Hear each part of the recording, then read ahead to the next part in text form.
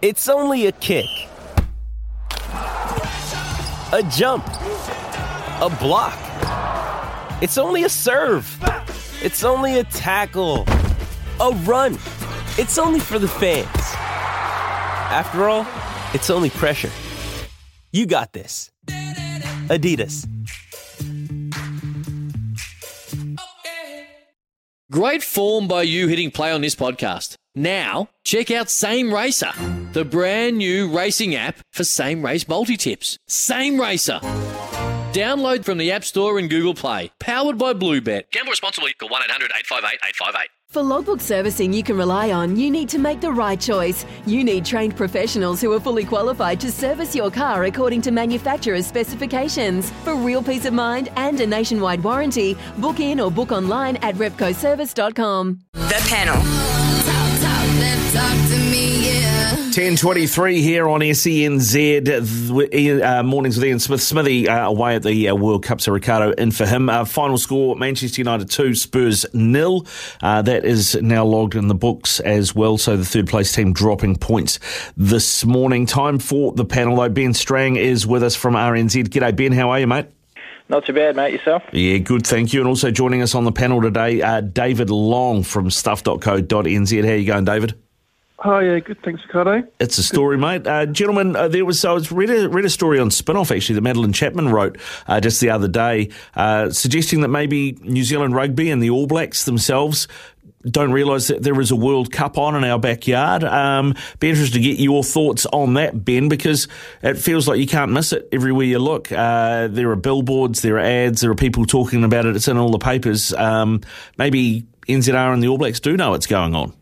Well, you'd hope they do, wouldn't you? But I mean, I get the idea of the article. It's New Zealand Rugby is so solely focused, it seems, on the All Blacks brand that they have the Black Ferns or the home World Cup, and they almost seem to forget about it. It doesn't sort of surprise me at all that New Zealand Rugby haven't possibly been, as vocal as out there about the World Cup as they could have been. This is, a longer term position from NZ Rugby, isn't it? I mean, only recently did they start actually selling Black Ferns merchandise, for instance. By comparison, you could go to an A-League women's game and get Wellington Phoenix gear. You could go to the Wellington Blaze cricket games and get any gear you wanted, that sort of stuff. So NZ Rugby hasn't necessarily been the best at supporting women's rugby, and maybe that's not the case for the home World Cup. David, I don't know about you, if you've had a chance to look at this, but one of the things that Madeline did point out is, you tend to go to, so the WNBA, she pointed out, and there's always cutaway shots to NBA players in the stands supporting the women's game. And one of the things she's asked is, where are the All Blacks? We haven't really seen any at these games. Is that much of an issue for you? I don't really think so. I mean, if they do go along, that's nice. But I don't really think it's a biggie. I don't really get the problem with it. Really, I think one of the issues though with the Women's Rugby World Cup is that it's only games on Saturday and Sunday, and so we lose all momentum. And I think we do lose a lot of focus about the World Cup during the week. If you look at the FIFA Football World Cup and the Rugby League World Cup, which is going on at the moment, you get games on every day, so you sort of embrace the whole tournament for the length of it. But it's a sort of the stop-start nature of this tournament means that you sort of get overloaded on Saturday and Sunday, and then you sort of forget about it during the week, which I don't think is a really great for sort of building up a sort of excitement about the tournament. Yeah, I mean, and the thing that has probably stood out to me most of all is the how open and how well the Black Ferns speak, probably more so than their male counterparts. But we probably could see more of that and more of them. And I guess one of the other things that Madeline, sort of pointed out is that we haven't even seen social media posts coming out from, official All Black player accounts on it. Once again, I mean, that's a personal thing. I don't know that that they have to be invested, but I would have thought from a PR point of view it would have been something New Zealand Rugby would have pushed, Ben. Yeah, I would have thought so too. I mean, in some ways, I think this sort of hands-offish approach from NZR has helped to make the Black Ferns players such great personalities for them to speak so well in the media. The All Blacks is such a It's just this sort of media PR train that rolls around, and the players don't say much. They're very much towing the line. Whereas the Black Ferns, their personalities do shine. They're very willing with their time. The players really seem to enjoy what they're doing and engage with fans when they're there. It is a shame that, in some ways, that it is just sort of isolated to Auckland and Northland, the tournament, because I certainly would have loved to have gone and watched a game in Wellington, for instance. But I am pleased that they've had very good support from women, families, that sort of thing, probably people who wouldn't normally go to your average All Blacks game.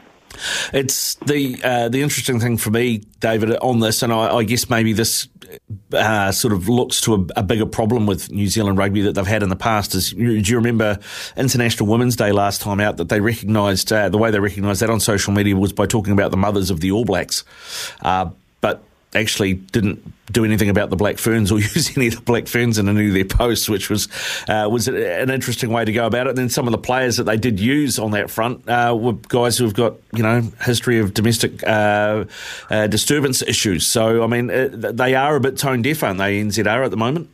Yeah, they did. I mean, that was a big mistake. And to credit to them, they did put their hands up and afterwards admit they got that very wrong. But I think maybe it's, if you look at this World Cup, I think it's maybe the public are leading the way in terms of their support for it, more so than what the New Zealand rugby are doing. Because, if you look at some of the scenes that there have been for the games, it's been refreshing to see, the type of people that have been going along to it, a lot of younger people, a lot of girls, and to see them get involved in rugby when perhaps they wouldn't go to All Black games because A, the price of it, and B, because it's a very sort of different atmosphere there. But, I do sort of think, even though, as Ben pointed out, it's a real shame that the tournament is only in Auckland and Northland. I do hope there's still a possibility that it can leave a legacy for women's rugby in this country afterwards. Yeah, no, that's a really good point, and I mean that's another discussion again, because I believe when asked about it, was said that they did it because of COVID, in that way that they could actually contain things if there was another outbreak. That was the official line, and then someone pointed out that the bid was made in 2018 before COVID, so I don't know where that lands. But yeah, nicely done, New Zealand Rugby. It is 10:30 here on SENZ Mornings with Ian Smith. This is The Panel. We'll continue it after the latest in news and sport with Aroha. The Panel. Talk to me, yeah. 28 away from 11. David along with us on the panel, as is Ben Strang. David, let's start with you, mate. The Sean Stevenson story that came out a couple of weeks ago about the Redcliffe Dolphins move. It looks like that is on hold. I have heard via Katie Brown out of Australia that he has 1 year left on his deal with New Zealand Rugby, and that the Dolphins are confident that he will sign for them in 2024. The fact that he wasn't named in the All Blacks 15 squad or the All Blacks squad probably means that is going to happen. But do you think he's going to be the first of a few? Do you think we're going to see a bit of an exodus after 2023 in the World Cup? Well, might be an exodus, but I don't know if we're going to see them go to NRL. I mean, I think it's a different case for Sean, but the way we always hear names thrown up about players looking to go to rep the NRL, and then not long afterwards they sign a bigger contract with New Zealand Rugby. But I think his case is a bit different. I mean, Sean's definitely got the skill set to be a very good player in the NRL. You can see him slotted in at fullback pretty well. But as to what he does in the future, I'm really not sure. But the fact that the Dolphins are interested in is a positive sign. I know that comes from Peter O'Sullivan, who's their recruitment manager, who was at the Warriors for a few years, and I know he did spend time sort of looking at players in rugby to see which ones would be good at coming across, and clearly Sean was one that he noticed during that time. Yeah, I mean, he certainly didn't. He's not a bloke that I think a lot of people involved with the Warriors were sad to see go. But you can't argue. He does. He is good at his job, even managing to get his son-in-law plenty of gigs. David, Ben, I don't know if you caught the top of that, but Sean Stevenson looks like he's going to stay with the Chiefs for one more year, which Clayton McMillan is happy about. He's got 1 year left on his deal with New Zealand Rugby. Could be a Dolphin after that. Do you think we're going to see much of an exodus after the World Cup in 2023? Do you think he'll be one of many going? Certainly people will go. I don't know if it'll be an exodus at this point, but it wouldn't surprise me if in the future we do see a bit of an exodus. I mean, he's, 26, and so he hasn't had the opportunities in New Zealand that he wanted, so you can absolutely understand why he'd be potentially looking at rugby league. As I say, in the longer term, money has to be a major factor for these professional athletes. It seems to me that the level of competition in Europe, in particular in rugby, has increased immensely over the previous couple of years. And so why wouldn't you test yourself in what seems to be the premier club competition in the world, get paid more? Even longer term, I wholeheartedly believe that there will be a point where New Zealand's best players are all playing for European clubs, that New Zealand Rugby will have to change its policy around selecting New Zealand-based players because, the game's been professional for 25 years. It seemed inevitable that where the money is where it will all gravitate at some point. And so down the track, I can see that happening. Yeah, does it surprise you that it's taken this long, David, for that to happen, that the New Zealand Rugby has stuck to their guns this long in the professional environment? No, I don't think so. I think it's something that... There's always made a big thing about, once you open the door and let players go, then to go do that and stand All Blacks, it's you're going to damage your own product back in New Zealand, aren't you? We're one of the things though is at the moment, to talk about players going over to Europe. Well, I mean, if I was a player looking at England, I'd be very, very wary about doing that now. When you've seen Worcester and Wasps, they're both going to liquidation over the last few weeks. You might think you're going to go over there and earn lots of money, but when you've got the uncertainty, and from what I hear, that there's other clubs in England that could be in big financial problems and going down the same route soon. Maybe it's better to stay in New Zealand and earn money rather than take that risk of going to play in England. Yeah, I see Blake Gibson's out of a job and out of some coin. He was at Wasps as well. It's a really good point. We should talk a little bit about something that the T20 World Cup has thrown up. The Federation of International Cricketers Associations has said it's going to back players who choose to boycott controversial sponsorship engagements. This is off the back, of course, of also seen the Diamonds, the Australian netball team, be critical of a sponsor that Australian Netball have got on board as a mining sponsor. And of course, with the FIFA World Cup coming up later this year, there's a lot of, and given where it is in Qatar and their human rights record, particularly with the LBG community, being critical of that, and there's teams saying they're going to wear rainbow armbands and, the captains in support of that. We're seeing a lot more player power, aren't we, at the moment, Ben, in terms of what will and will not be, sort of taken on board from head office, as it were. Absolutely, and I think that's fantastic. I think sometimes, probably particularly in New Zealand, athletes are a little bit shy about coming out about, political or social issues or anything like that, compared to, say, American athletes. They're not shy at all about letting people know their views and can have some really good positive political or social change come from that. I think if you're looking at the World Cup, Aramco themselves, massive Saudi oil company. I was just reading a piece by Jonathan Liu in The Guardian who says that, they're estimated to be responsible for extracting the oil that has produced more than 4% of the world's greenhouse gas emissions since 1965.